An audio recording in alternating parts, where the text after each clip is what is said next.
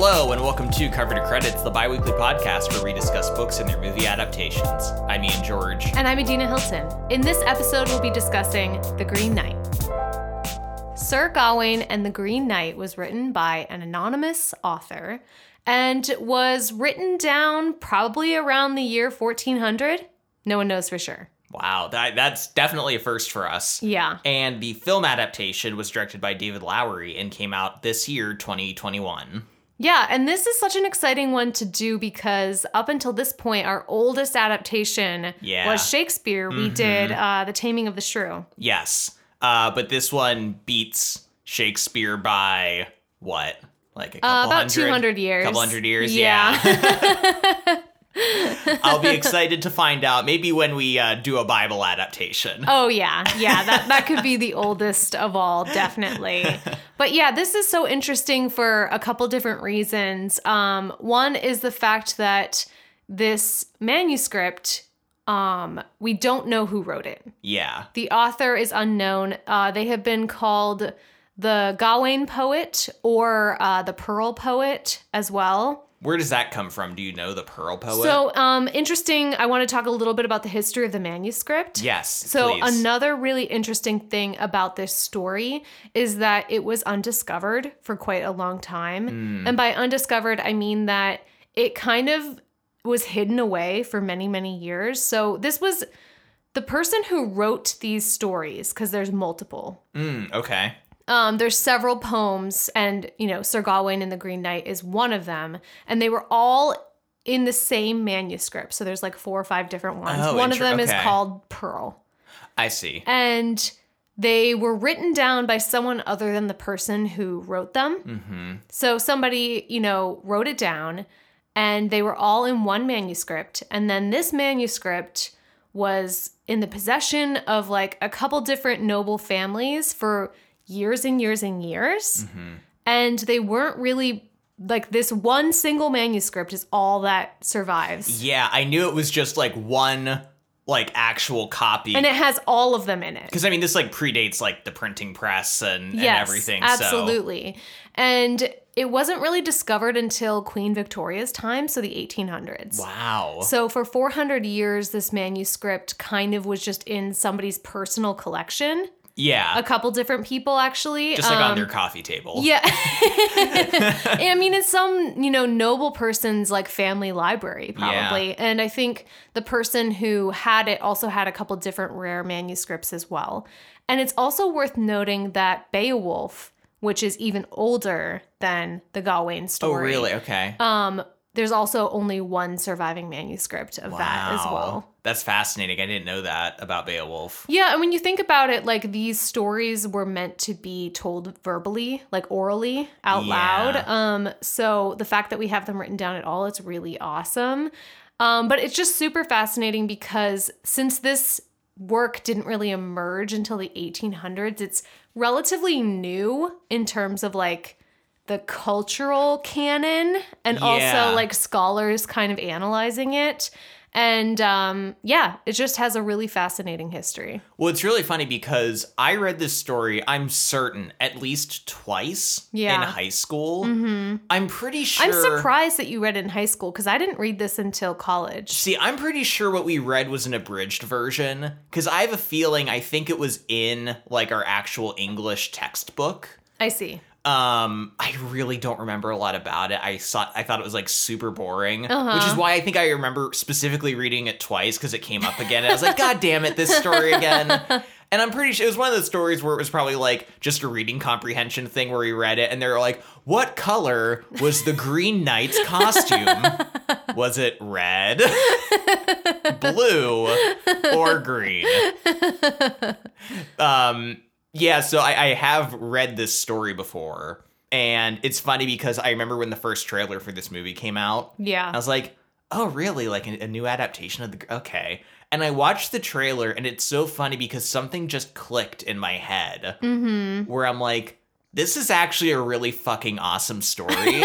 Like the bones of it. Yes. You know what I mean? Yeah. Just like the concept of it and seeing it, at least even just hinted at and kind of like vaguely shown in this trailer, I was like immediately excited for this movie. Yeah.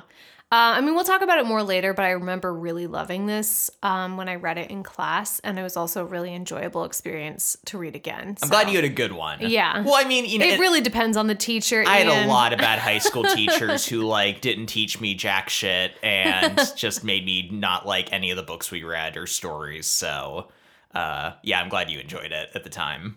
Yeah, but let's talk a little bit about the movie. And I mean, I'm sure most of you will be aware of the fact that, like, the Sir Gawain and the Green Knight manuscript, I mean, it's relatively short. I wouldn't say it's like a really short poem, but it doesn't have a ton of detail for, like, the movie to draw on. So the movie adds a lot. Yes. Yeah, quite a bit of meat to the story that the poem only just, like, vaguely alludes to. Yeah. The movie begins in such an interesting way with this visual of Sir Gawain. And we should say right up front, yeah, there is no agreed upon pronunciation. No. So, from the one intro, and by the way, we both read different. Yeah, I should have mentioned that.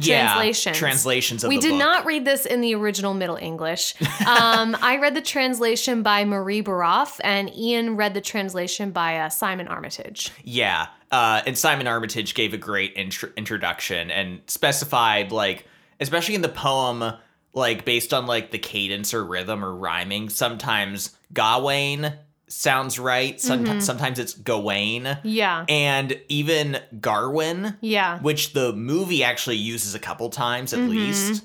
So yeah, so if we jump around at all, don't yell at us. We're not wrong. You're never wrong when you say any version of Gawain. Yeah. Anyway, the beginning of this movie, we get this really creepy voiceover. Yeah. Kind of talking about, like, the, like, Arthurian legends, the well-known ones about the king and the stone, or the sword and the stone. Yeah. But this is not that legend. This is not that king. And we later find out that this voice is the voice of the Green Knight.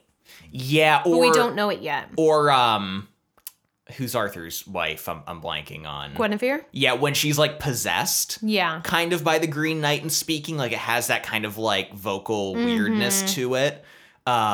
But yeah, and so as this voiceover is going, we get this visual of Gawain sitting in the room of the round table as this crown descends on his head. And then his head catches on fire. His head's on fire.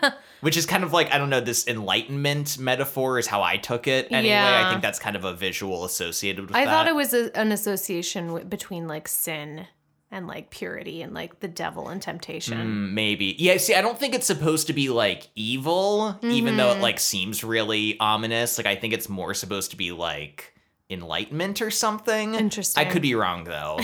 And he's, like, balancing things on his arms. It's a very cool, interesting pose. Yeah.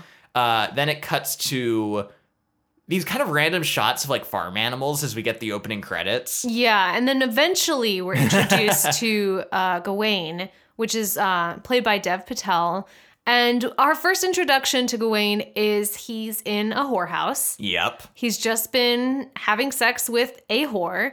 And it's Christmas morning, and this woman who he's been sleeping with, who's a sex worker, nothing wrong with that, her name is Essel. Yes. According to the IMDb, but, like, I don't think they ever say her name in the movie. I never caught it if they did. Yeah, they also whisper a lot. We had to turn on the subtitles partway through. I'm like, stop whispering. Why must you whisper? Yeah, and we kind of get this, like, immediate understanding that, like, you know, it may be romance between them. There's at least, like, a closeness between them. Yeah. And, you know, Gawain's kind of hobbling out, like, getting his clothes on, kind of doesn't seem to have his, like, shit together. Yeah, he's clearly not the most noble knight. I'll just say that. Well, and actually, I don't even think he's a knight at this point. Yeah, you're right. I think in this movie, he's not a knight yet. I don't think that's super clear until, like, much later on. Yeah. In, like, a flash forward scene, we see him being knighted. Which makes us understand his motives a little more. I wish they would have established that in the beginning. Yeah. Because if you've read the story, you assume that it's Sir Gawain. You know, that's literally the title of the manuscript. But yeah, he's not a knight yet. And it seems like he has a lot to prove, but he's also just kind of shitty. Like, he doesn't want to go to church. He stumbles into his mom's house and is kind of a mess. Like, he's a drunk. So I don't know. There's a lot going on with Gawain in the movie right now. Yes. He is the nephew of King Arthur and also the son of Morgan Le Fay in the film. Which is a movie thing, yeah. Yeah, the film. I've heard the director talk about this, and he was saying how originally there was a mother character separate from a Morgan Le Fay character, and then at some point he decided to merge these characters, and he thought there was like a lot of interesting aspects to her like motivations when he kind of did it that way. Yeah. Which I can see. I think it is. It is interesting, Yeah. especially the fact that like in both the manuscript, the book, and the movie, like Gawain is Arthur's nephew, right? Yes. And we know that Arthur's sister in this story is Morgan Le Fay, but in the manuscript, it's like Gawain's aunt.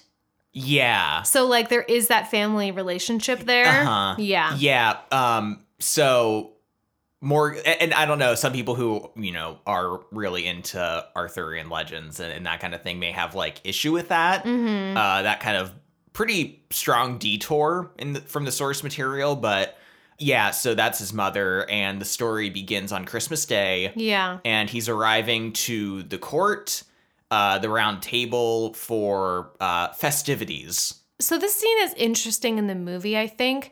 We're introduced to Arthur and Guinevere in the movie here. And contrary to popular images of Arthur and his round table, King Arthur is very old in this movie. Yes. Yeah. And so is his Queen Guinevere.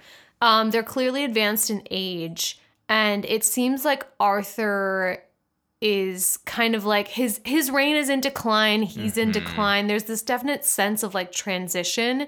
And then we also see him trying to bond more with Gawain and being like, you're my, nephew. I really want to see you succeed. Like, why don't you sit next to me in this place of honor for this feast? Yeah. Do you think when he says, take this seat, its owner won't be around, do you think that's like Lancelot he's referring to? It could be a reference to Lancelot.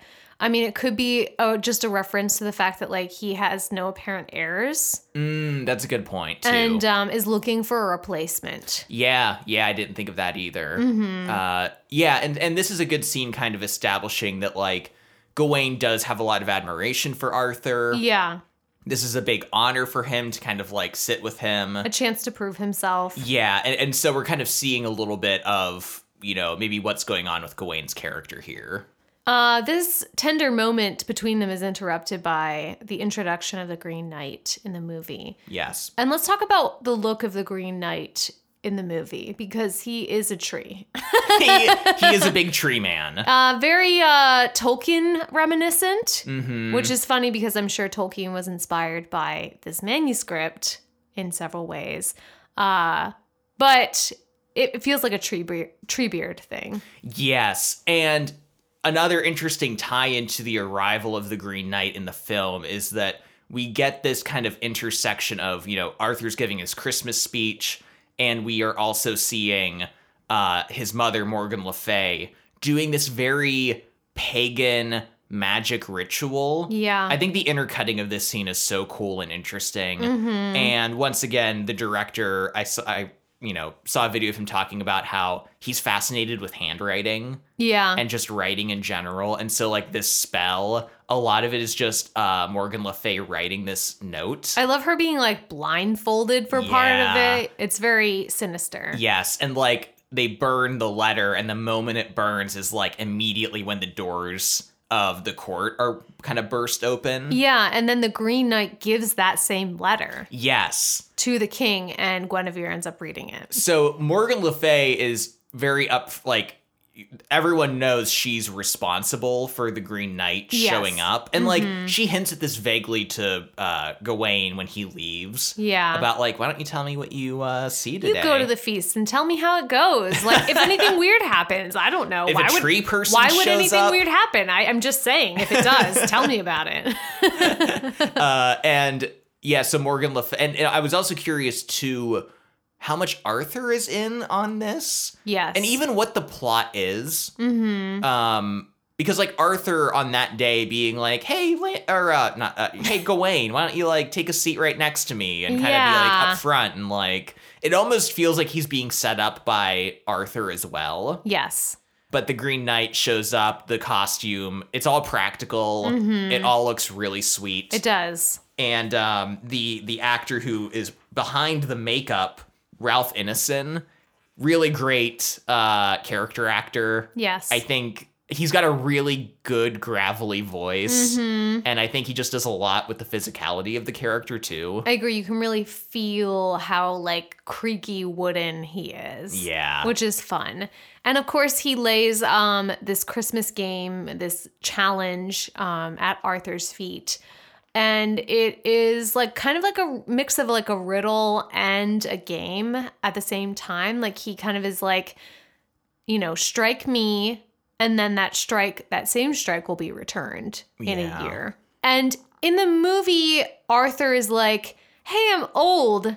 I can't really do this. Yeah. Is there anyone who could possibly help me? Are there any strapping young boys in my near vicinity who would like to do this? And of course, Gawain is like, I will take this on. You just sat me next to you. It would look really awkward if I didn't. God, I'm in the hot seat now. Yeah. I really like the way this plays out, though, because I think in the book, it's all kind of straightforward. Like when Gawain takes on the challenge, he understands it. It plays out kind of, you know, in a way that makes sense. But in the film, when he stands up, Arthur's like, do you understand what you're agreeing to in the rules? And he goes, yes. And I'm like, you don't. He's like, I think.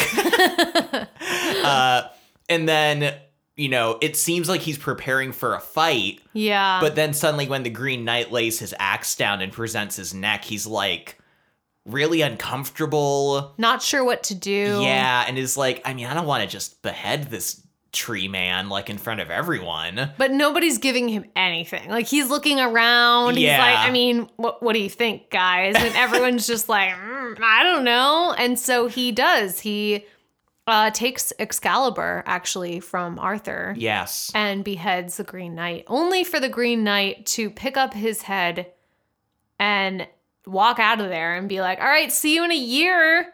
And then he like laughs maniacally as he rides his horse out of the castle. Yeah. And then there's this like awkward pause, and then everyone just starts applauding. It's really strange. It is, but also funny because it's kind of like, what else would you do in that like moment, in that situation? Yeah, I agree. So I want to talk a little bit about how the scene plays out in the poem, in the manuscript. It's New Year's Day instead of Christmas Day. Doesn't really matter. But we have, I mean, Arthur and Guinevere aren't described as being old in this version. No. I'm guessing they're in their prime, which most stories of Arthur take place when Arthur is like strong, and he in traditional like tales, he does die early, doesn't die of old age. He dies in battle. So he and his knights are all gathered, and Gawain, his nephew, is at a place of honor at his side because, you know, we're led to believe that Gawain has proved himself over and over in battle and in quests with Arthur, and that he's a very like revered and respectable knight. Yeah, and I think he like is very humble too, though, because he's like, I'm not the strongest, I'm not the most cunning. Yeah, he's like, I'm a decent dude. I'm like just a good guy, you know. Just people call me a good guy. And then the Green Knight comes in, and different from the movie, Arthur is like ready to take up this challenge. Yeah, like Arthur really feels like this guy coming in is a direct challenge to his authority as king, and so Arthur is like, okay, I'll do it. And Gawain is like, actually, I think this might be a trap. Like, this sounds suspicious.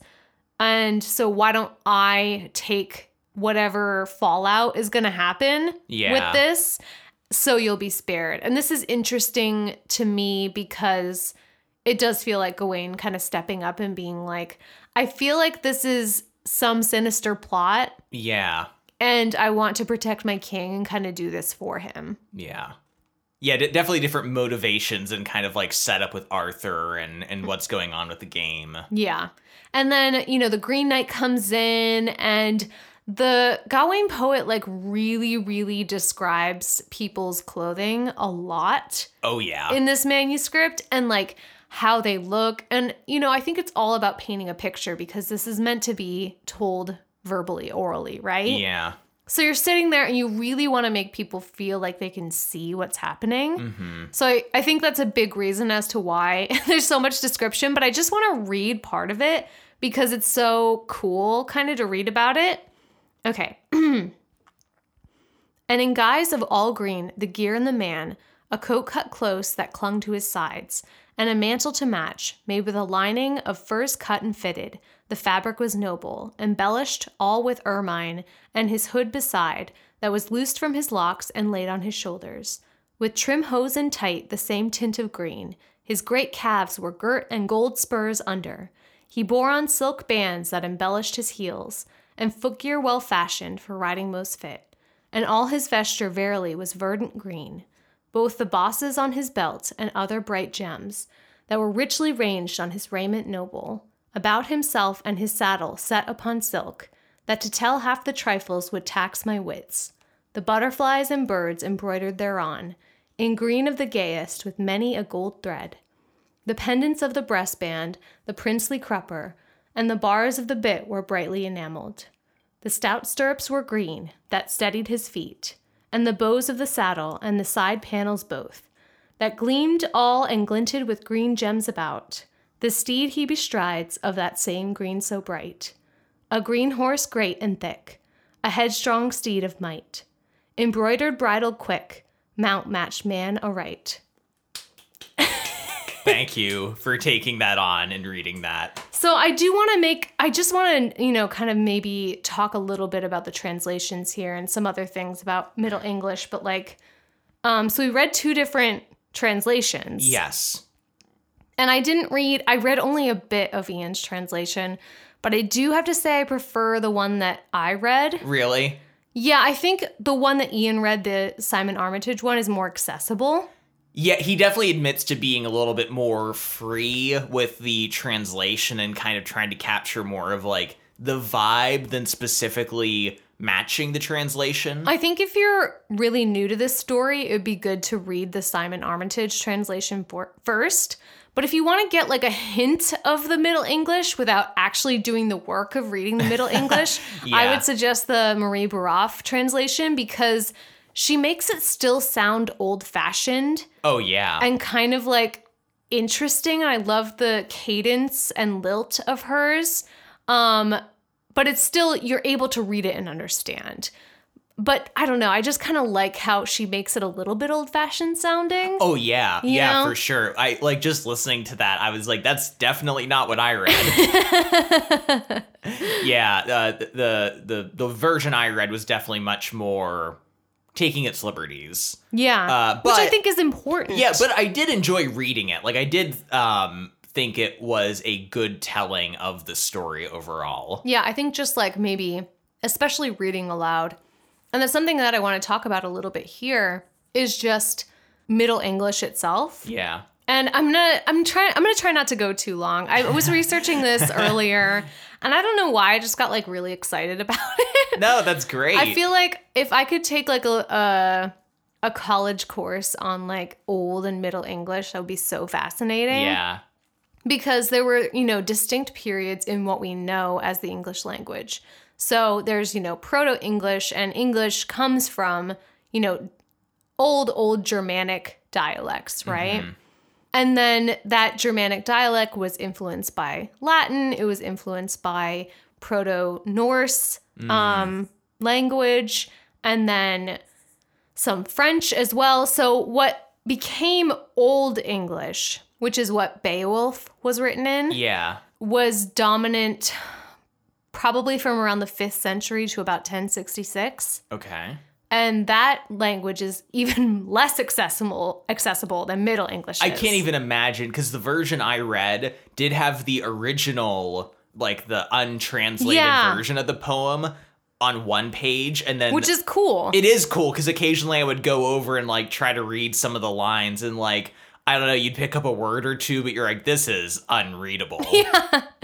But then in like 1066 with, the invasion of like the Normans into Britain, French was kind of the dominant language for a long time. Okay. So that was like the language of the nobility. And then all the common people still spoke English. Yeah. But they were really starting to borrow a lot from the French and then a bunch of other influences as well.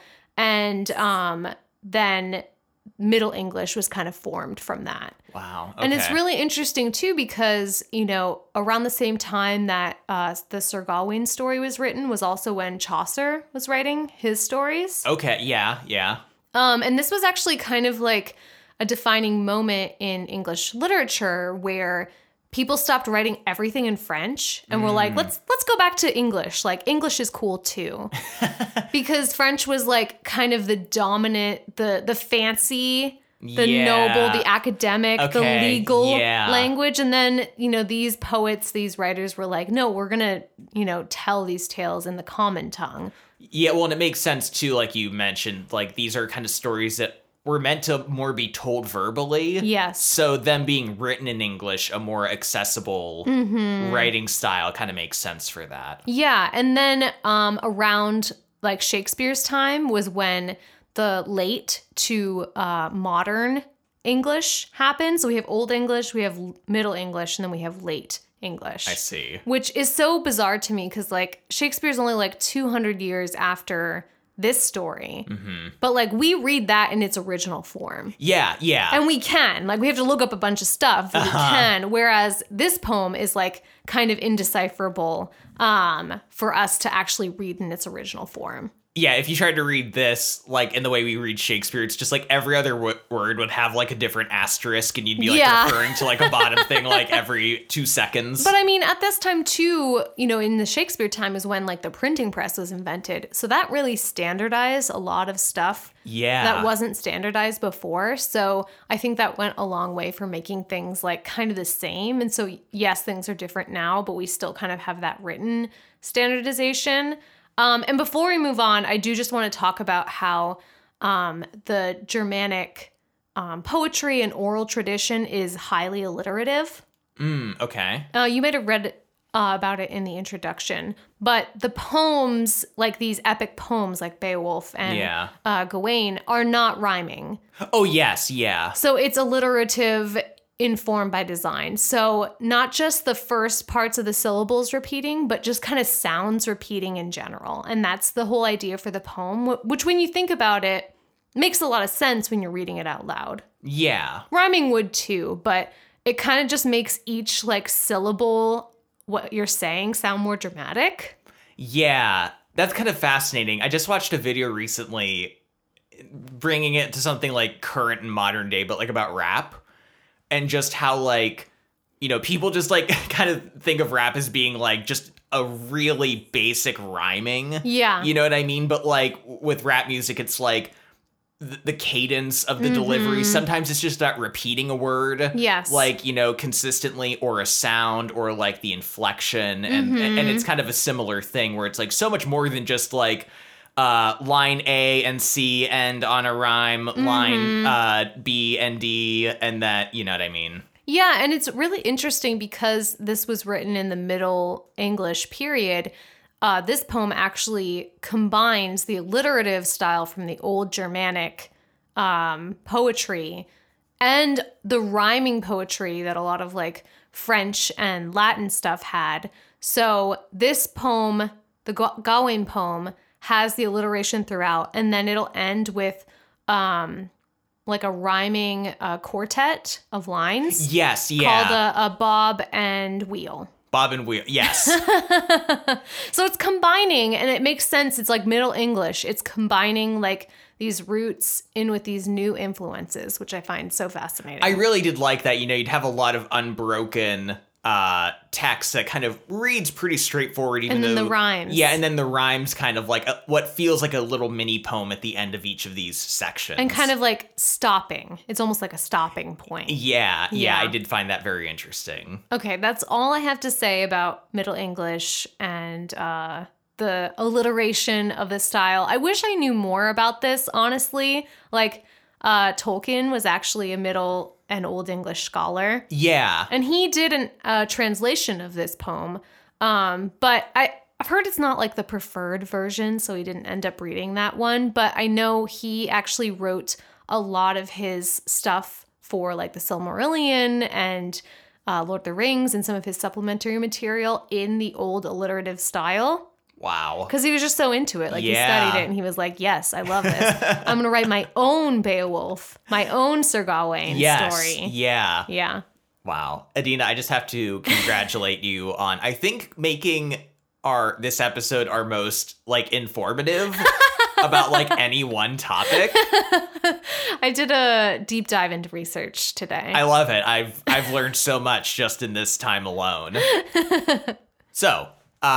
in the film, so in the book, you know, I think from this point, there's kind of a brief interlude before he goes on his quest. Yeah. But in the film, we get a little bit more time with Gawain, time for kind of all of this to like settle in. There's a good scene of him talking with Essel about the events that happened and how he's feeling about everything. Yeah. And similarly, word has kind of spread about his beheading of the Green Knight. Yes, I love this puppet scene. Oh my god, the puppet shows. So unsettling. Very creepy. It's just a bunch of people watching this very disgusting puppet show of the Green Knight getting beheaded, and then the season's turning and Gawain going to, in turn, be beheaded as well. No one seems to be enjoying it too much. No. They're more like, I don't know how to feel about this puppet show. They're like, what kind of propaganda is the government spreading via puppet show? It was their primary form of brainwashing the people. Yes. I do want to talk about this scene, which we get a little bit later in the movie as a flashback, though, where he's with Essel, this, you know, sex worker that he seems to have a relationship with. And she doesn't really want him to go. No. And she's sort of saying, like, this is dumb. Why would you do this? You're going to just, like, get yourself killed. And then she kind of is like, I want you to be more to me than you are. Yeah. And she's like, I want to be your lady. Yeah. If you become king, I want to be there at your side. And she also has a really good line where, like, she's like, are you chasing greatness? And then she's like, why is greatness better than goodness? Yes. I think she says. Mm-hmm. And kind of like, I think creating like a very strong, establishing a very strong theme in this story of morality. Yes. And what it means to be like a knight and noble. And a king. But like what that actually means in terms of like the way you behave, like not just this very abstract concept of achieving greatness. And, you know, she says something to him like, do you fancy me? Do you like me? And he says, yes, but it's clearly not enough to just do anything about it, which is really sad. And I felt like really depressed at this time because she's kind of expressing to him what she wants from him. She wants to be loved. She wants to be honored. She wants to be valued. And he's just silent. Yeah. The whole time. And I'm just like, you piece of shit. I give this movie a lot of credit, though, because I do think it establishes their relationship really well early on.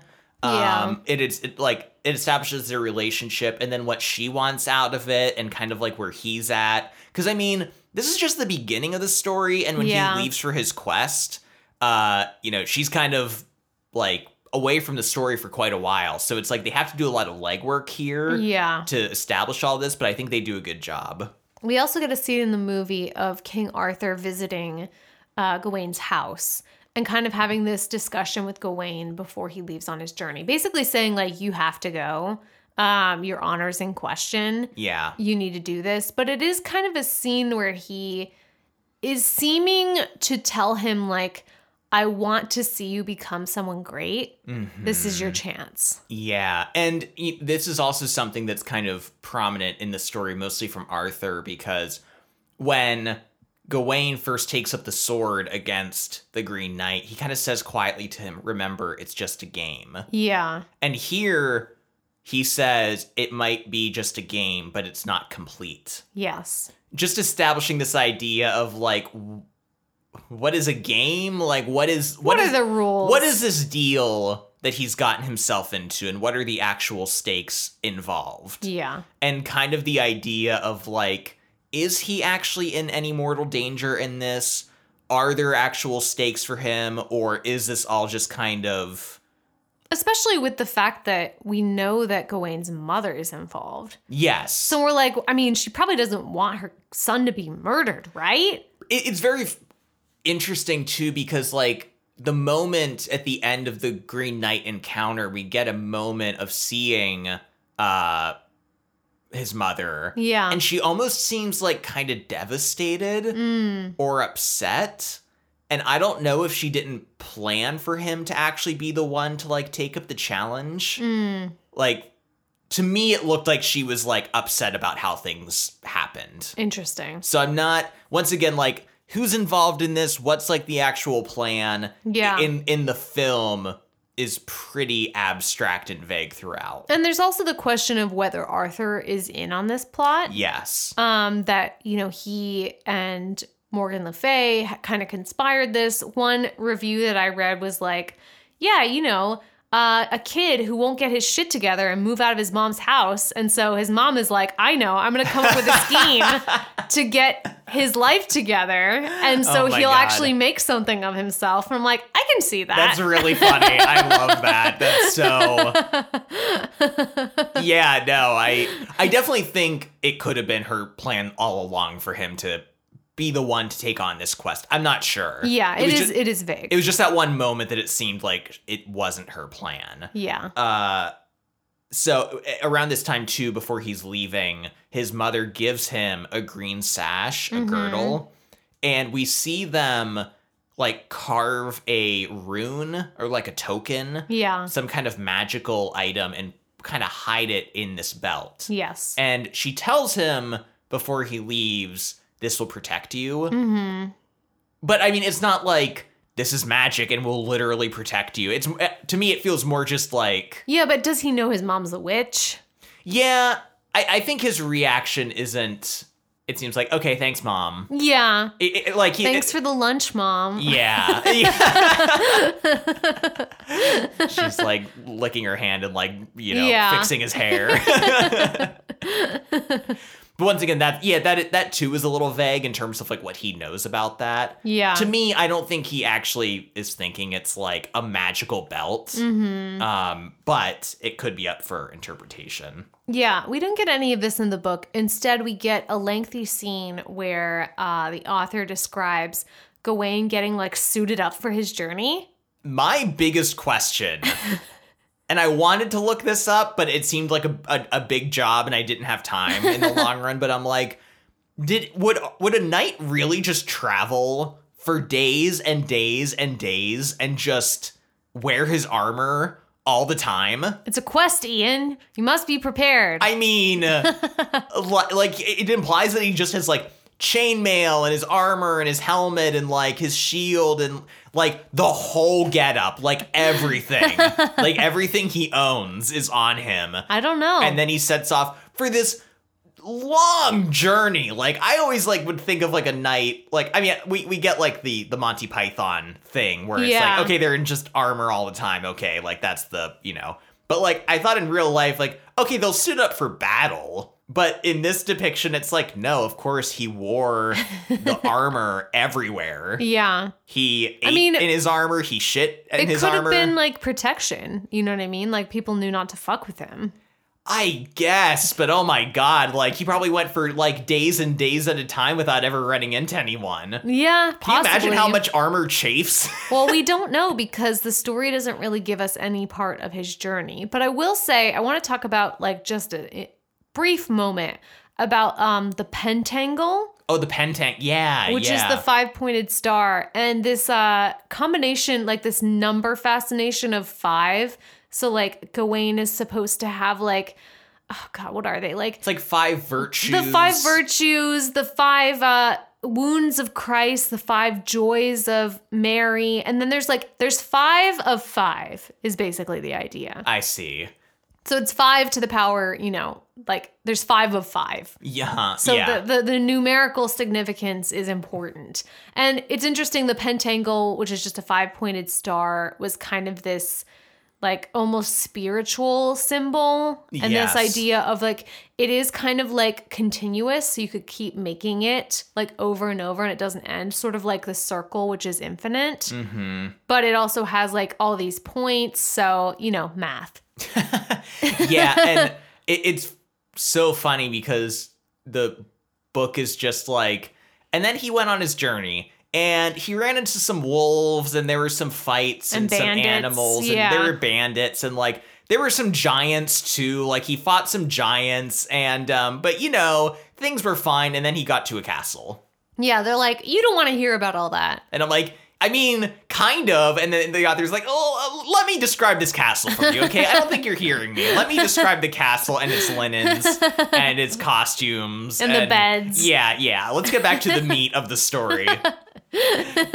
It's wild because this is where, and I think rightfully so, the film is like, this is where a lot of the story is in this part that's just so glossed over in the poem.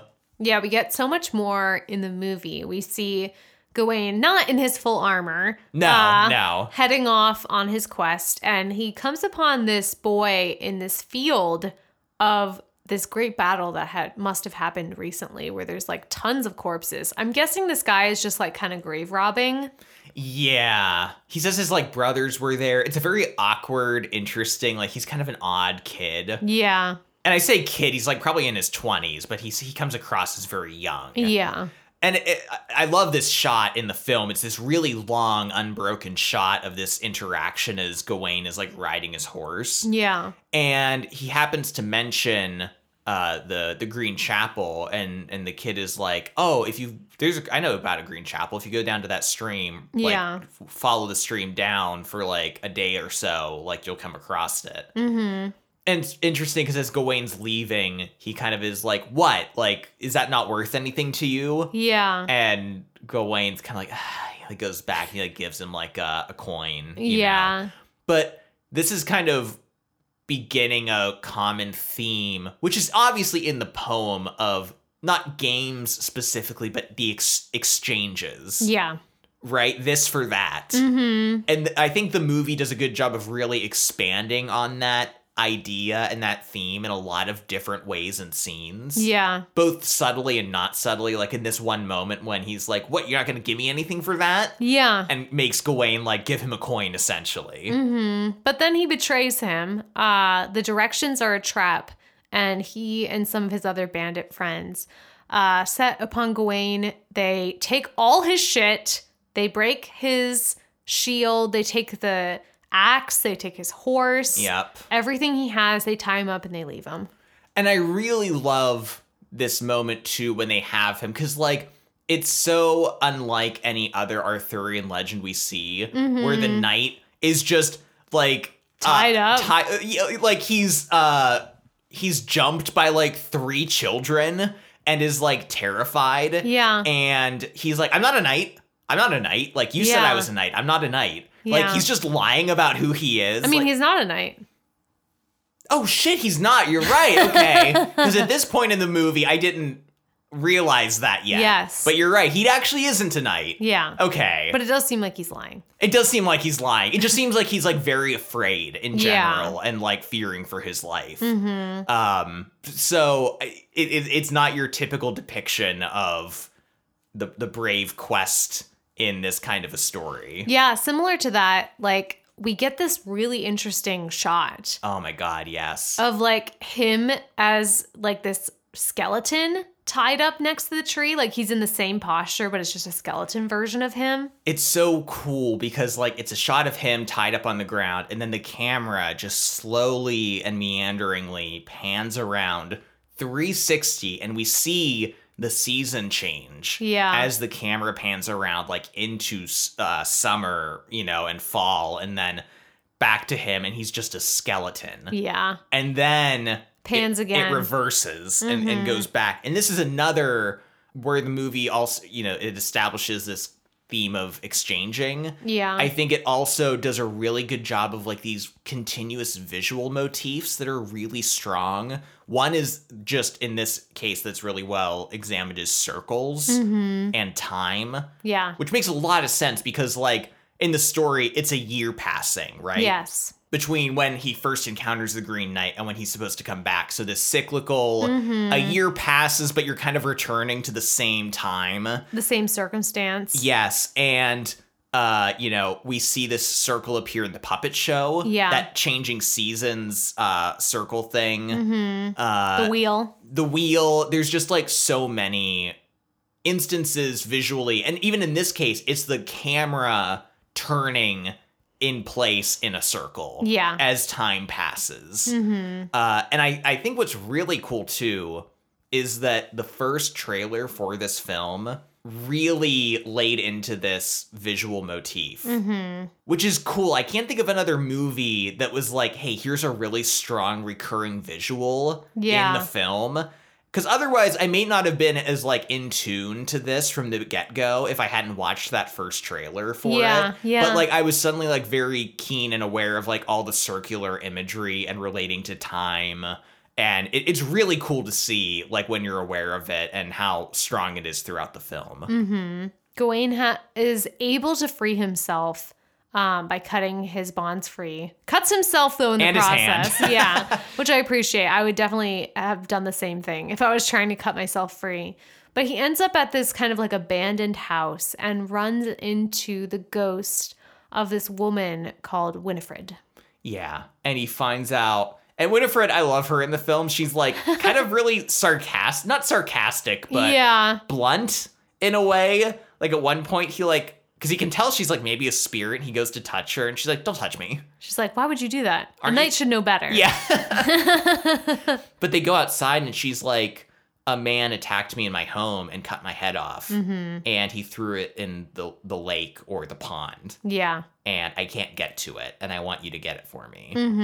Yeah. And then he's like, well, what will you give me in exchange? That exchange idea. Yes. Yep. And she was like, why would you ask me that?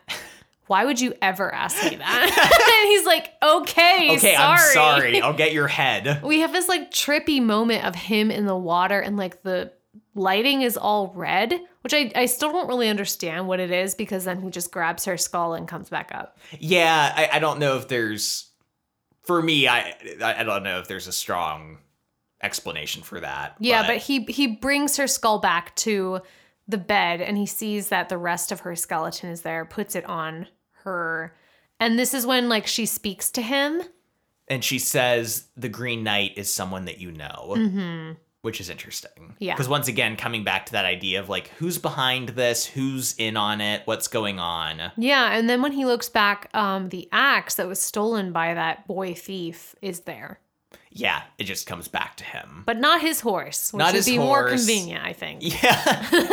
He doesn't get everything back, only the axe, which I guess in a way is all that's important. Yeah. We get a part, and all these sections in the film have like their own little titles, which I like. Yeah. And this one is called, is it the interlude? An interlude. An interlude, yeah. And I really love this because it's him just traveling on foot. He makes friends with a fox that's very cute. And follows him and I love the fox. Yes. But like, really just showing the hardships of his travels. Like, the physical... like strain of like traversing these like mountains, being fucking cold, like having no food, and just like the physical, battling with the elements. Once again, where the poem was just like, and then I don't know, there were wolves and bears and giants, oh my, and then he was at the castle. Like it just glosses over all this. Yeah, I love the idea of like, this sucks.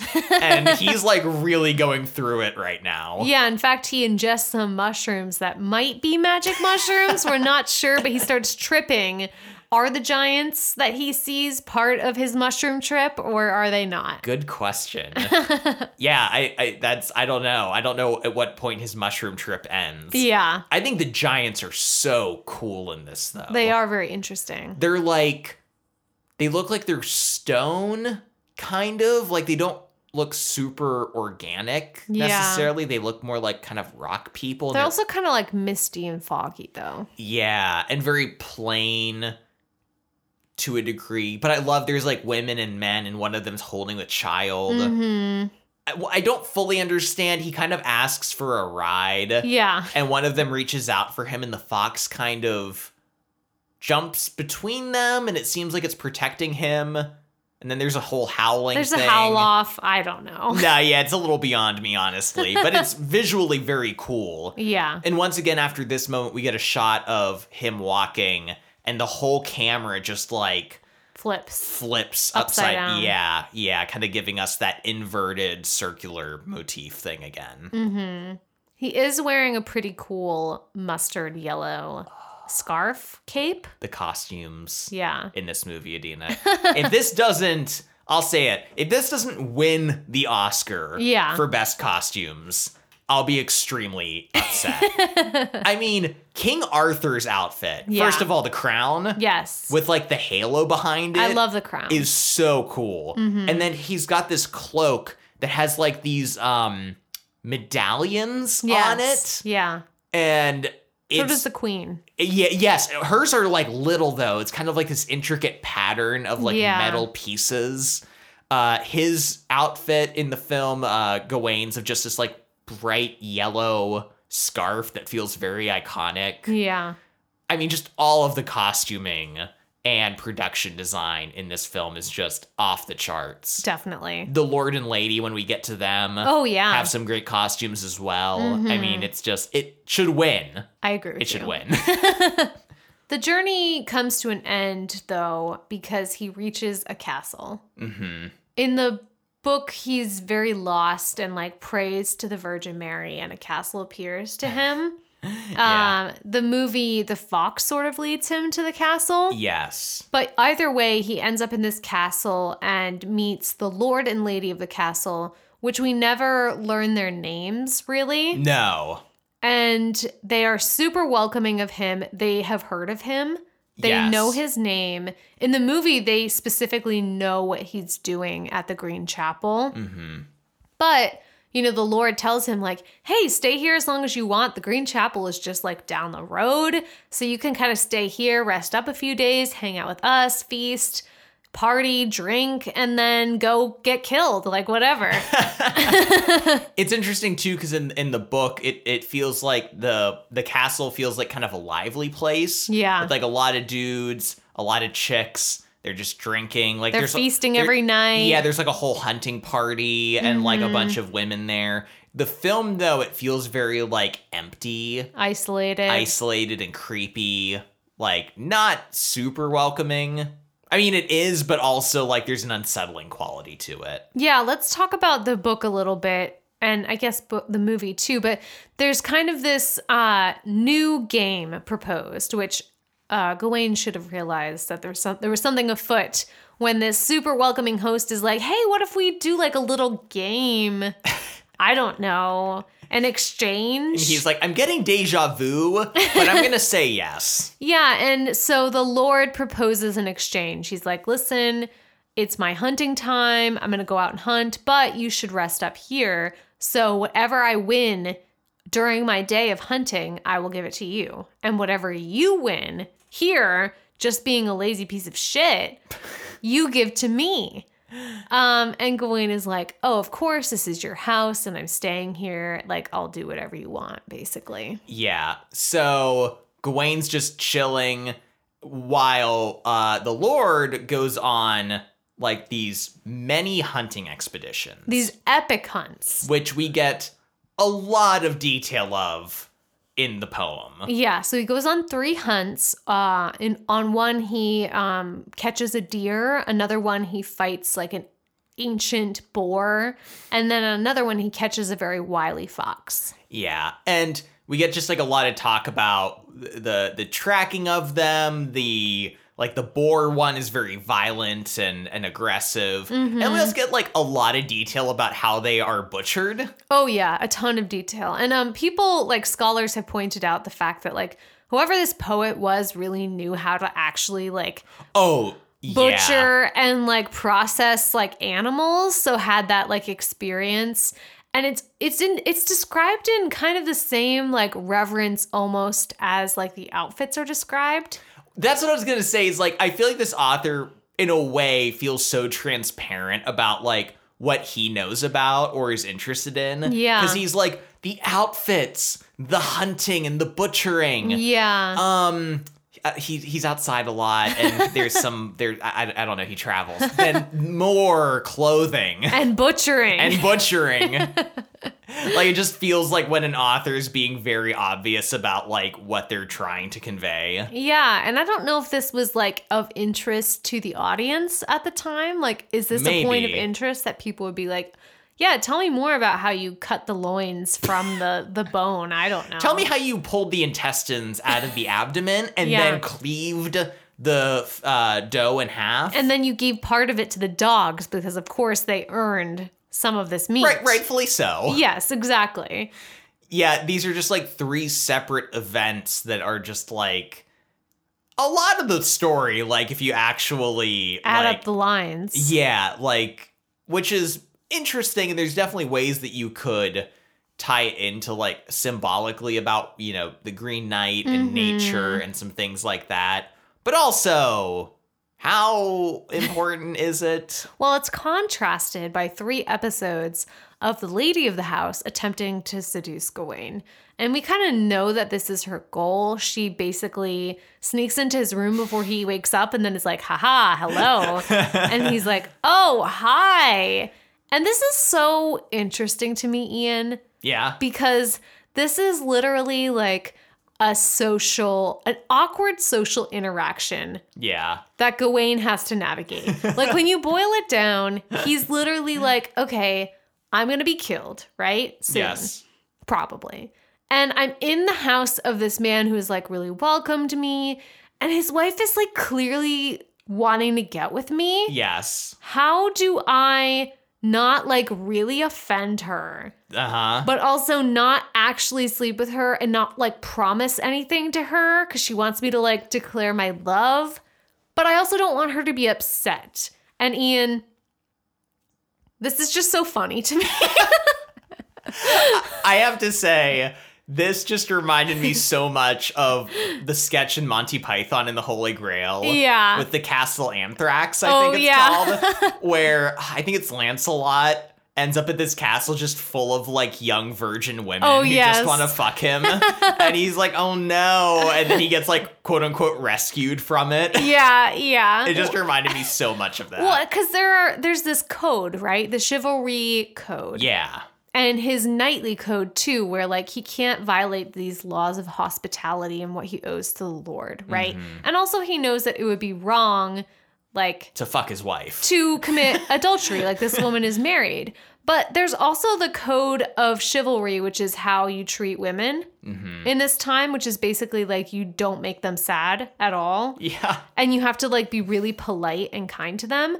I mean, when you say it out loud, it sounds like bullshit, but this is actually like what a lot of these stories are about. So literally, she keeps trying to get him to like make love to her verbally and physically. And he's like trying to deflect like the whole time. And it sounds so exhausting for him because he's literally like, I don't want her to be upset or offended, but I also cannot do what she's asking me. I mean, she's sneaking into his room. Like first thing in the morning before he's like even woken up. Yeah. Yeah, but like he navigates, he threads that needle. Oh yeah. Perfectly. Sounds exhausting. Oh my God, it sounds terrible. Like he's probably like, I just want to go back to sleep. Like this is, I'm so tired. I only have 2 days to live and I just want to sleep. And I'm trying not to have sex before I die, please. But like the first day, you know, he manages to not have sex with her. But like as she's leaving, she kind of says something like, well, you can't deny a lady of the house you're staying in. Yeah. So what if I just ask for a kiss? And he's like, all right, I'll kiss you. Yeah. And he kisses her. And so when the Lord brings the deer back and is like, here you go, Gawain is like, okay, here you go, and kisses the Lord.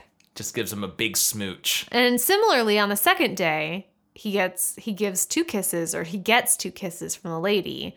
So he gives 2 kisses to the Lord when he gets the boar. Yeah. And the third day, oh my God, what a surprise. The lady comes back. This time, 3 kisses. Yeah. But she's wearing a sexy outfit this time. She is. And it's interesting to make that connection between the Lord hunting the fox and the lady this time changing her tactic. Oh, okay. Because a fox is cunning, right? It's a different type of hunt. So this time she changes her tactic. She's wearing a sexy outfit. And not only does she offer herself. Like a foxy lady. Exactly. So not only is she offering herself to Gawain, she tempts him with something further. She tempts him with a girdle that she's wearing around, her belt, middle area, and says that it's magical and it'll protect him. Yeah. And this isn't like in exchange for anything. She just wants to give him a gift. Yeah. And this is the only thing that is finally like, I mean, he's like, I'm scheduled to have my head cut off tomorrow. This might be a good thing to have on me. A magic belt that will protect me. And here's the interesting thing, Ian. It's not him accepting this gift that's wrong, because the code of chivalry, like, he needs to be nice to her. And if she's giving him this gift, he must accept it, basically. But it's the fact that he chooses not to give it to the Lord at the end of the day. Yeah. But, like, also she's like, don't tell my husband. And, like, what's the layering? Like, what's the hierarchy of, like, whose request outweighs whose? And it's very complicated, Ian. Yeah, he needs, like, a whole manual to, like, navigate this situation. He's literally in everyone's, like, worst social nightmare. Honestly, I love how relatable this feels. Just being in a social situation where you're like, one person is pulling you one way, the other is pulling you another, and you're like, do I tell that person about this other guy? Like, I don't know. I don't know what to do. I don't know how to tell this man that. And you inevitably make the wrong choice. Well, and it's also interesting too because he never, whenever he kisses the Lord. Yeah. Saying the Lord is so funny to me. I just think of God. I know. The Lord. The Lord, our Lord and Savior. Whenever he kisses him, he doesn't tell him who it's from. Yeah. He kind of specifically is like, that wasn't part of our agreement. I gave you the kisses, man. Yeah, you've got the kisses, okay? You've got the smooches. I've puckered up. And the Lord is always like, oh, like, someone did well today. The whole exchange is, like, so ridiculous. Yeah. Like, the second time, I think he starts by kissing his neck. Yeah. And I'm like, did she kiss you on the neck? Or are you being a little bit forward inventive here? Are you being a little bit liberal with how you're returning these kisses? Yes, it's a very interesting time. It's very homoerotic in a lot of ways, and there's a part later on that especially kind of adds to that. Mm-hmm. However, so as he's leaving, or that night, he gives the Lord the 3 kisses, but he does not tell him or give him the belt. Yes. Let's talk about the movie, though, because the movie actually diverges from this story a lot here. Yeah. It has been adding stuff this whole time, but this is kind of where it, like, doesn't stick to the source material as closely as I thought it would. He gets there, he meets the Lord and Lady, and it's interesting, the lady is played by the same actress who plays the sex worker that he's had a relationship with back home, Essel. Yes. So it's kind of, like, creepy in that way. Mm-hmm. And, like, maybe just furthering that idea of his attraction to her, like, she's kind of, like, embodying, like, the physicality of, like, who he's actually, like, in love with. Yeah. Their courting is less like I totally understand the deviation from the source material, because, like, the whole, I'm on a hunt, 1 kiss. Yeah. I'm on a hunt, 2 kisses. I'm on a hunt, 3 kisses. And no girdle. Yeah, it would be, like, kind of overly repetitive and kind of predictable, and I think it works well in the story, but in this version in the film, he is kind of getting to know the lady. Yeah. They're kind of connecting, talking about books. She seems very well read and scholarly. Mm-hmm. We also get a really interesting scene where she wants to do his portrait. Yeah. But what she actually does is take a really old school photograph of him. Yeah. And this is an actual technique that I remember hearing about in art school, where it's like, if you're in, like, a totally dark room, but you have a pinhole of light that you let in, you will actually get, like, an inversed image of what is on the other side. That's fascinating. Yeah, which is exactly what happens. And I think even, like, maybe Da Vinci or artists of the Renaissance kind of, like, discovered this technique. I remember, and this is probably not an accurate source of to be referring to, but in some type of History Channel show, they were discussing whether the Shroud of Turin was created by Da Vinci using this technique. Interesting. Of like this inversed like exposure. But this ties into, because when we see Gawain during this photograph, like it's an upside down portrait, and just once again playing with that like inversion, that flipping of things. So I just once again love the visual motifs of that moment. The lady has a really interesting speech too, where she talks about, why is this Green Knight green? Like, what's the significance of the color green? And actually, I think this speech is sort of a larger discussion on this work in general. I agree. I'm mixed on this part, actually. I really liked it, actually. I did. Here's the thing. I liked everything she said. However, at a point, it also kind of felt like someone's college thesis. Yeah. Where I'm like, she's like, red represents these things and green represents these things. But I do love that about this story, though, because the green is nature, right? Oh, yeah. Green is that, and there's this kind of push and pull between civilization and nature, between like this guise of like chivalry and knights and goodness, and then also just like the inevitability of like death and time, you know? Yeah. And the idea of like nature reclaiming everything at the end, and that like no matter what you do, like nature overrules all. And kind of the idea too of green being like hopeful, green being a rebirth, but also being decay and death. Yeah, and it being, I think when we think of death as a color, we would think like red for blood. Yeah. Or black or something. But like green is like a weirdly positive color, I think. Mm-hmm. And representing nature. So the idea of connecting that with death is very unique. Yeah. And her connecting red and green, which I kind of had to laugh at, because I'm like, this is also a story set at Christmas. Yes. And you're talking about red and green very specifically. Yeah. I mean, I thought everything that was said was like really fascinating and interesting. I just maybe wish it was set up as a little bit more of a discussion and a little less of like a speech. A speech, maybe. But I don't know. If I rewatched this, I might not feel that way. Gawain wakes up and the lady is there. And so we're like, okay, this is going to be like a seduction scene. But instead of getting 3 separate scenes and then like the hunting scenes, we just kind of get one scene between him and the lady. Yes. And she's kind of coming on to him again. And at one point she reveals the belt. Yeah. The girder, the green girder. Which was taken by that boy. Yeah, and it's very unclear because he's like, where did you get that? And she says, I made it.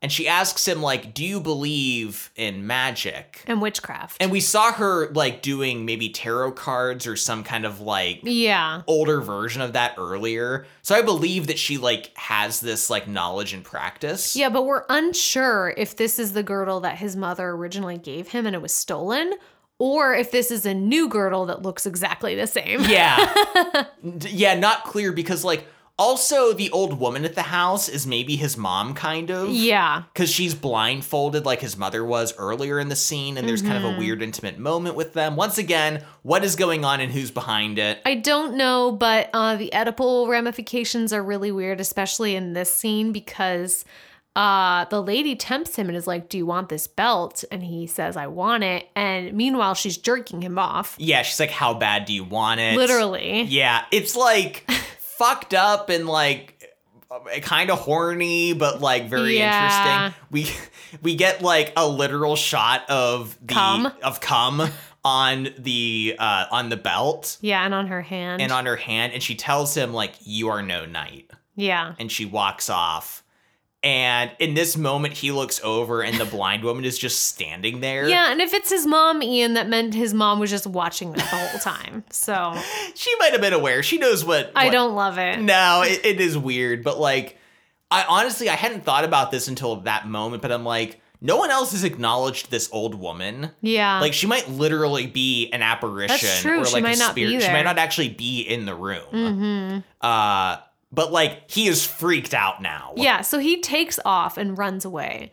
And then he encounters the Lord in the forest. And the Lord is kind of like, hey, we need to exchange our exchanges. I know what you got, and I'm just going to take it. And so he kisses him. Yeah. But, like, I think the implication goes deeper than that, too, because, like, I think it could also be implied, like, I know you got a handy, and, like, I'm looking for that, too, because Gawain kind of stops it and says, like, unhand me. Yeah. And kind of, like, ends, like, the interaction there. And it's almost, like, fascinating because, like, to me, the implication of this scene is more like maybe the Lord is gay and he's married to this woman, so they're both sexually unhappy. And then they're like, hey, this dude just showed up, okay? So hear me out. He could be our third. You fuck him, right? But then I'll make, like, an agreement with him that's very vague and open-ended, and he'll be like, what's that? Okay. And then, bam, he has to give me a hand job now. Everybody's happy. Everyone's happy, but except probably Gawain for being used in that way. But yeah, interesting. It did kind of feel that way to me, like the Lord was kind of like maliciously trying to trap him in something. Yeah. As opposed to like the first in the source material where, I mean, it is similar, but feels less ominous. Mm-hmm. But so Gawain's like, fuck this, I'm leaving. Yeah, he's like, I'm gone. He's like, I don't care if I get there early. Yeah, I'm going to the Green Chapel. I'm going to face the Green Knight. I'm going to do my duty. Let's go back to the book, though, and talk about how this scene plays out in the source material. Yeah. So Gawain is escorted partway to the chapel. He gets one last warning from this guy. A turn back moment. Yeah, he's like, there's a big dude there, man. And he loves murdering. And nobody comes back. How do I know he loves murdering when no one's met him? I don't know. He's like, listen, man, if you leave now, I won't tell anybody. I'll say I saw you ride there into the distance and we'll all be happy. But Gawain, okay, here's a question. Is Gawain like the ultimate himbo? Yes. Because he's just like this really, obviously an attractive man because the lady was just really horny for him. Mm-hmm. But also he's just like, I have to do what's right. Like, I can't turn back on my word. Well, but think about this, though. He had to have a lot of mental dexterity to dodge the lady's attempts to seduce him, but still be super nice to her the whole time and charming. So he's probably a lot more than a himbo. He is portrayed, though, as being very, like, pure and good. And, like, in this moment, he doesn't turn back. He faces the Green Knight, and the Green Knight is there. He's sharpening his axe. He's like, I'm ready. Lean your head down. I'm going to chop this thing right off. God, we quote that line from Fantastic Mr. Fox. I know. So much. It's not relevant at all, but no. I had to say it. But Gawain kind of kneels down, and there are 3 axe strikes. Two of them, the Green Knight swings, but doesn't actually hit him, and Gawain like flinches. Yeah, the first time Gawain literally flinches away, and the Green Knight starts giving him shit for it. Yeah, he's like, I didn't flinch. Yeah, he's like, was I flinching away? And he's like, I don't know what you are, man. But then the second one, he kind of, it's like a test swing to make sure he's not going to flinch. Yeah. And he doesn't. Yes. So then he does his third swing. Yes. And this is the one that barely nicks. Just kind of cuts his neck a little bit. And Gawain is like, all right, you swung, you shot your shot. I'm done here. Like, we are done here. That's it. You shot your shot. But he's wearing the girdle the whole time. And this is when the Green Knight reveals, he's like, hey, that girdle you're wearing is mine. Yeah. I actually was testing you this whole time. And guess what? You failed. He's like, I'm the lord of the manor that you're just at. And my wife made that. Mm-hmm. And he's like, she tempted you 3 times. So the first 2 swings of my axe didn't hit you because both those times you resisted. Yeah. But the third time you did betray me. But like, it was only to save your own life. And so I kind of understand that. So that's why I only You didn't fuck my wife. You just took a gift that would possibly save your own life. So I won't kill you. Yeah. He's like, I'll only like give you a scar. Mm-hmm. And Gawain is like so devastated to kind of like have been revealed both to himself and the Green Knight that he kind of like did have this weakness. Yeah. And he agrees, like, because the knight is like, the Green Knight is like, I want you to have that sash as a gift. And he's like, I will wear it. as a mark of shame. Yeah, it's a reminder of this sin, of this weakness in him that, you know, when faced with a challenge to his honor, he did fear for his life and choose the less honorable path out of self-preservation. So, like, not the worst sin, but, like, also a sin, like, nonetheless. The Green Knight also reveals that the whole, like, Green Knight charade has been orchestrated by Morgan Le Fay. Yes. Arthur's sister, Merlin's mistress, a witch of incredible talent. And she was just trying to, like, test Arthur and his knights, or just kind of, like, fuck with them, I think. But also he hoped that Arthur's... Why do I keep forgetting? Guinevere, Jesus. Also, he kind of hoped Guinevere would die of shock when the Green Knight... Apparently she doesn't like Guinevere. Yeah, when the Green Knight, like, stood up without a head. Like, that was, like, maybe the most... the largest part of the plan was killing Guinevere from shock. Well, here's the thing. A lot of people have kind of thought that the ending doesn't quite fit with the rest of the story. Of the book. Yeah, this explanation of, like, Morgan Le Fay being behind everything. I very strongly agree. Yeah, just kind of being like, wait, where does this come from? It's sort of out of left field. Well, it's kind of funny because it makes me think of, like, is all Arthurian legend in a way fan fiction? Yeah. That just becomes canonized over time. Because it's like, I don't know, there's this general cast of characters and you can kind of just write whatever you want about any of them. And like, maybe if we like the story well enough, we'll keep telling it. Yeah. Mm-hmm. And so in this way, just felt like, oh yeah, it was this character, this classic character that you all know and love, Morgan Le Fay. Yeah, that scamp. And it's like, does that make sense? Totally unclear. Yeah. Let's talk about the movie ending, though. So in the film, he storms away from the castle, the lord and the lady. Yeah. He has his fox companion back with him. And as he's approaching the Green Chapel, the fox confronts him. And talks to him. In a very weird, creepy, kind of breathy voice. Yeah. But essentially is like, you should go no further because death awaits you. Yeah, and I'm like, is the mom also the fox? Unclear. I don't know. I would suspect, but who's to say? Yeah.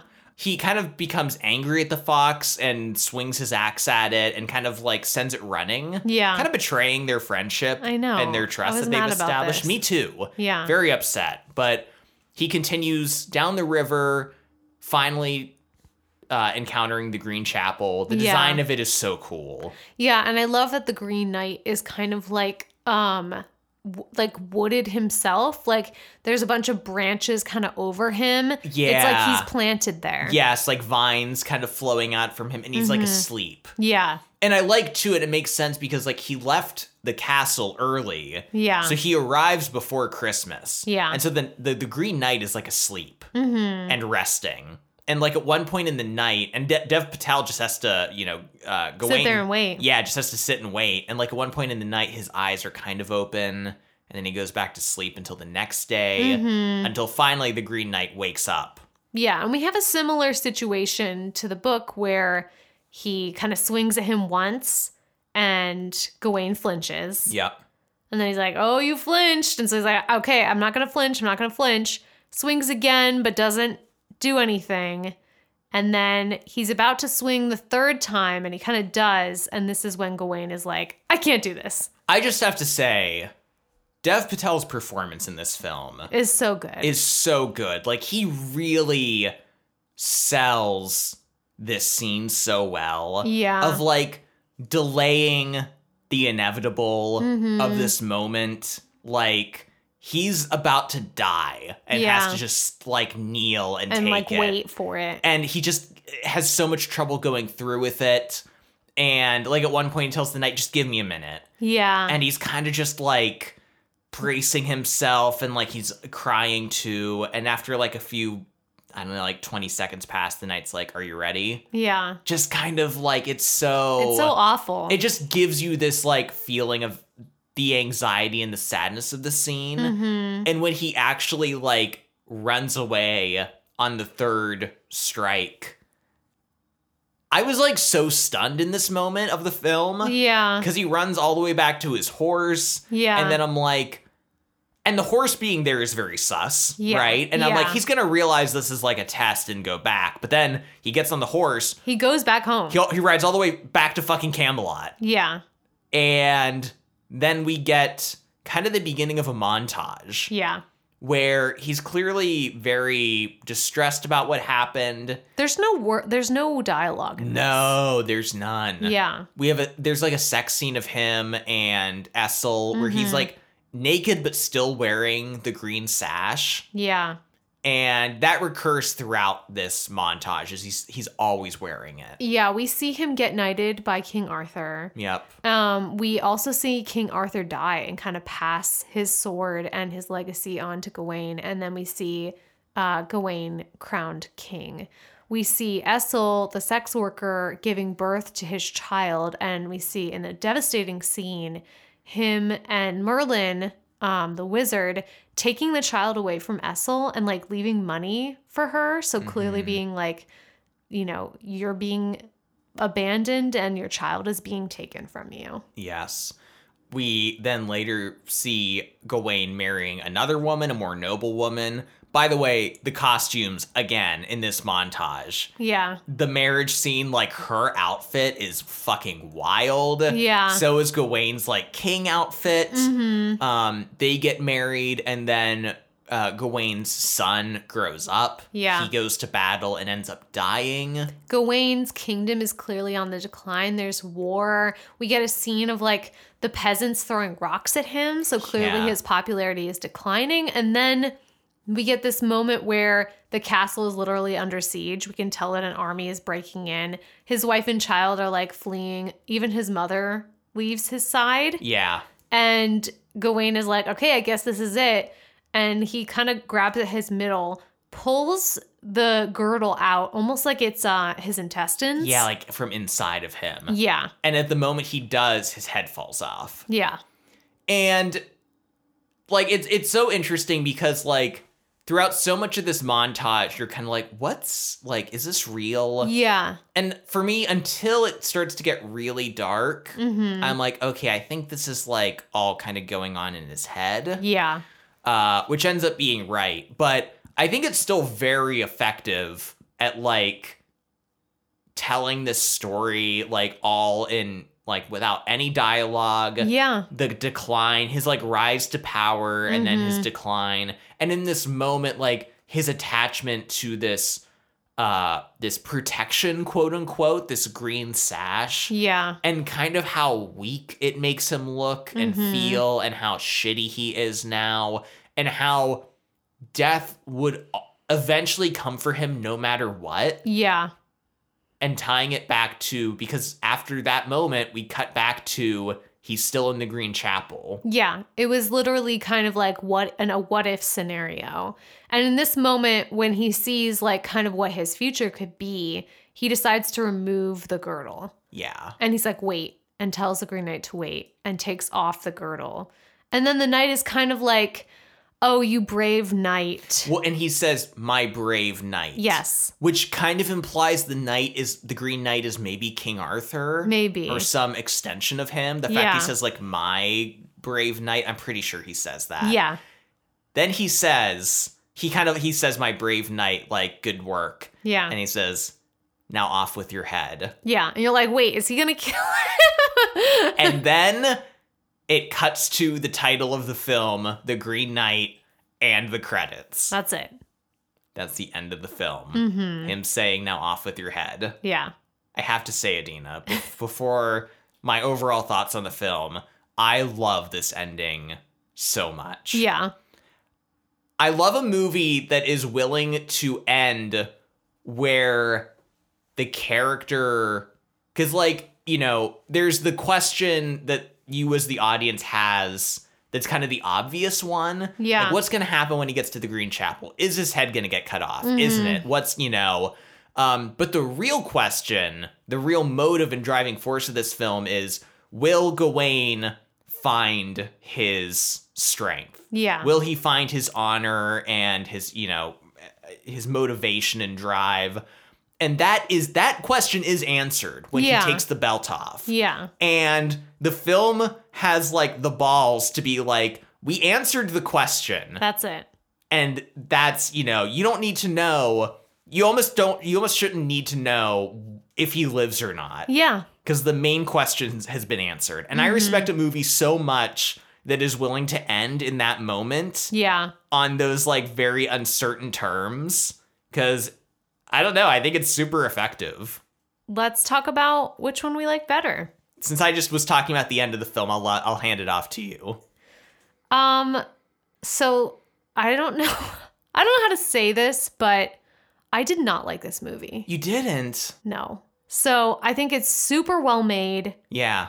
The performances were awesome. Like there's so many things to love about it, but I hated it. Wow. I just can't explain to you why, but it was just very hollow feeling to me.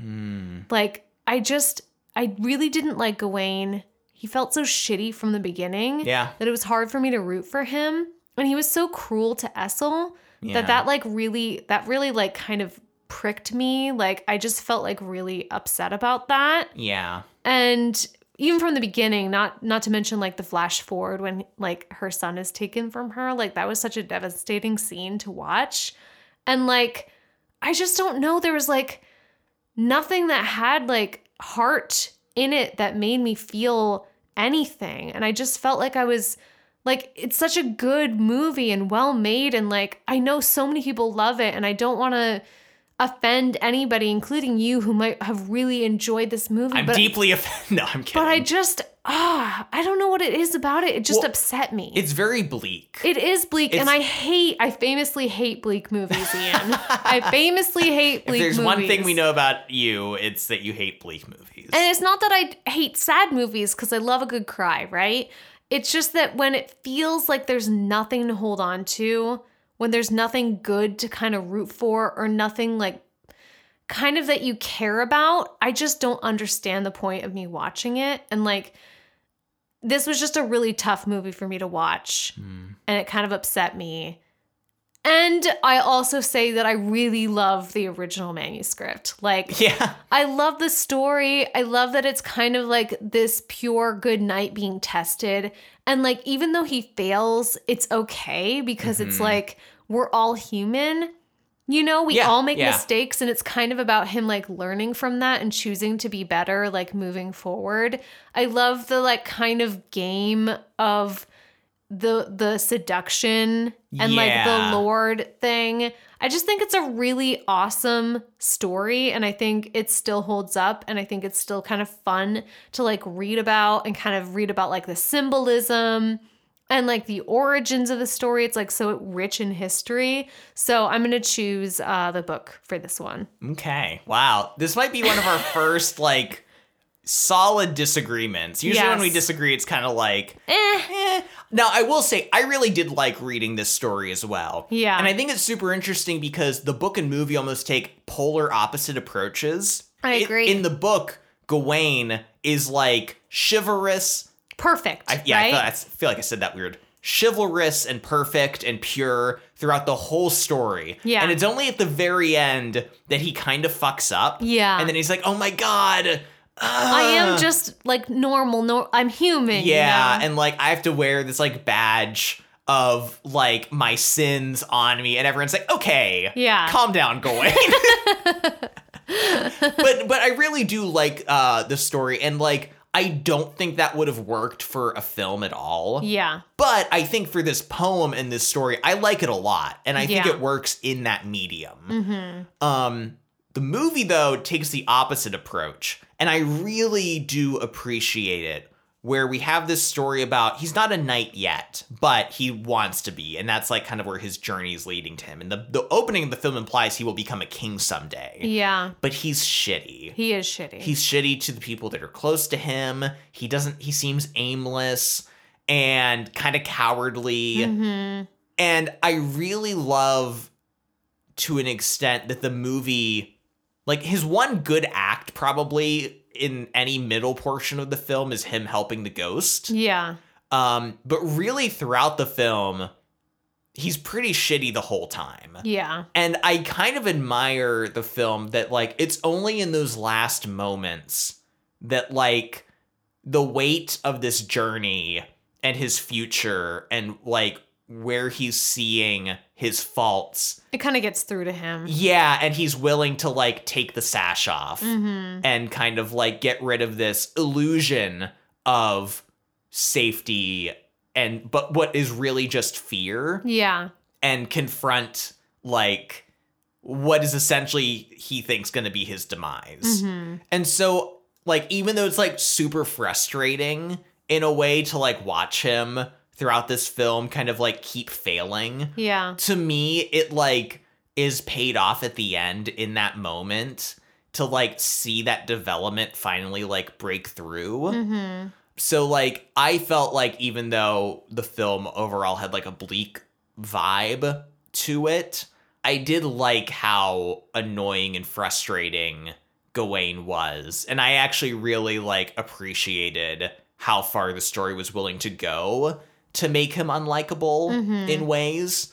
And for me, that kind of gave the ending like a payoff that I don't feel very often in movies, where it's like, you are really putting me through the ringer with him to get this moment, this like kernel of truth at the end of it. So that arc combined with, I just think the visuals and production of this film, like I know you feel the same way, like are just off the charts, and it's like so well made. And just telling like an epic fantasy like this in such a unique artistic style is so rare, and I really liked watching it. So like I like the poem a lot, but I did really like the movie too, and I think I'm gonna go with movie on this one. Wow, I guess we can't be together anymore. I'm just kidding. The whole point of this podcast is that we can disagree, but yeah, I did not like the film. I would not recommend it to people who get like stressed out by like movies, and also don't like a super kind of like depressing story. So I don't think it's as depressing personally. I know we're giving our own feedback, but like I don't think it's like super hollow. Like I've seen some movies where I'm just like, oh my God, this is like the most, I can't. No, I agree. And like the performances are good, and like visually it's a stunning film. And like they don't really make a lot of movies like this, so it's kind of cool to see that. But I think personally, like the story in the book, like is just so good. And like, I honestly don't know if you'd be able to watch this movie without reading the original source material. Do you think? I mean, you could, but I think so. I don't know if it would be like as rewarding. I mean, I hadn't finished a good, like, honestly, half of the poem when we watched it. So I couldn't remember like how it really ended. I remember him just getting nicked. Okay, yeah. Which, by the way, I was just also so happy that they didn't do that scene. Yeah. Because how many times, like, it's super original for the time. Yeah. But like, how many times in a movie have we seen someone, usually in anger, striking at someone like with a knife or shooting at someone beneath them, only to then reveal, oh my God, they didn't actually kill them, they stabbed the ground beside them, or they like shot next to them. Like that's like such an overdone trope at this point that going into that moment, I'm like, how are they gonna do this moment? And then they didn't. They just fucking cut away. All right, so we disagreed. So I guess you're gonna have to decide which one you prefer, and let us know too. I'd love to. I know it's like still in theaters and you have to rent the film, but hopefully as it becomes more available, people will let us know. Yeah, let's do lightning round. Let's do a lightning. So real quick thing, I just want to mention that in the book, the author talks a lot about the thighs of the men in this story. I noticed it specifically, like he talks about the Green Knight's thighs. And then in the part where he's talking about Gawain getting like suited up for his journey, the way that it's written is his thick-thewed thighs, which according to this is like well-muscled. Thick-thewed thighs. Thick-thewed. Oh, man. I just remembered something else. I only had one thing, but I just remembered something else. Oh, yeah? We vaguely alluded to, like, kind of some of the homoeroticism of this story, specifically with, I don't know, Gawain kissing the Lord many times, and the Lord is like, But also later on, when Gawain is, like, bemoaning, like, his own faults and follies and, like, everything, he's like, Fucking women, am I right? I know. He's like, women are the downfall of all men. Like, if only men could, like, live without women or something. I don't know. I'm just spitballing here. I'm like, wow, Gawain, stop blaming women for you being a piece of shit. But he uses all these biblical examples of how women are the downfall of men. Yeah. And I'm like, I don't know, Gawain, what are you suggesting here? You just want to like go off and live in a society with men? What's going on? Is he like, hey, I know you're like the Lord I talk to right now, but like, can you stay this big green muscular man for me for like, I don't know, a little longer? So next for lightning round, we have that scene in the movie where he visits the ghost woman Winifred. Yeah. And apparently this is based on an actual, I think, Welsh saint legend. Yeah, because it did say Saint Winifred in the title card. So apparently she was a woman who either refused her fiance's advances or wanted to become a nun. And her fiance was so upset at her that he cut her head off. Oh my God. But then where her head fell, a healing spring came up. All right. And it like healed people. And then her father reunited her head with her body and she came back to life. Wow. So Saint Winifred. Fun fact. What a story. Yeah. Last year, lightning round, there's just one moment in the film we didn't mention that I kind of liked where the Lord is talking to Gawain at the fire. Yeah. And he's like, what do you plan to get from this like whole encounter with the knight? And Gawain is like, honor? And he's like, is that a question? Are you asking me? And he's like, no. Honor. Final answer. Honor.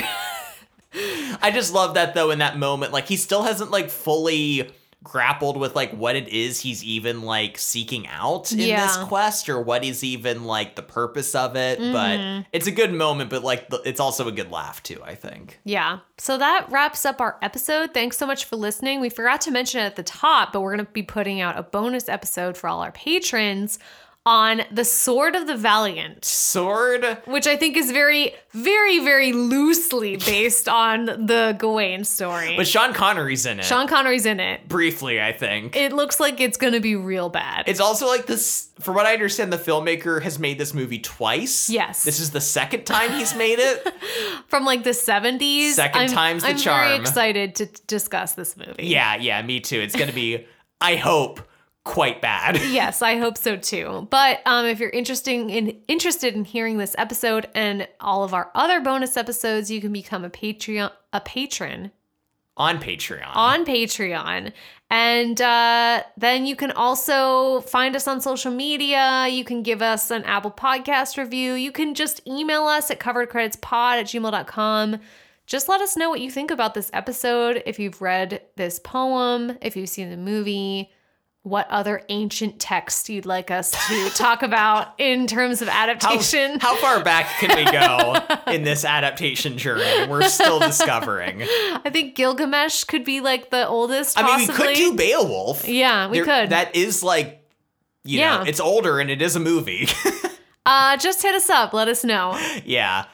Thanks so much for listening to this episode. We'll see you next time. See you next time. Bye. Bye.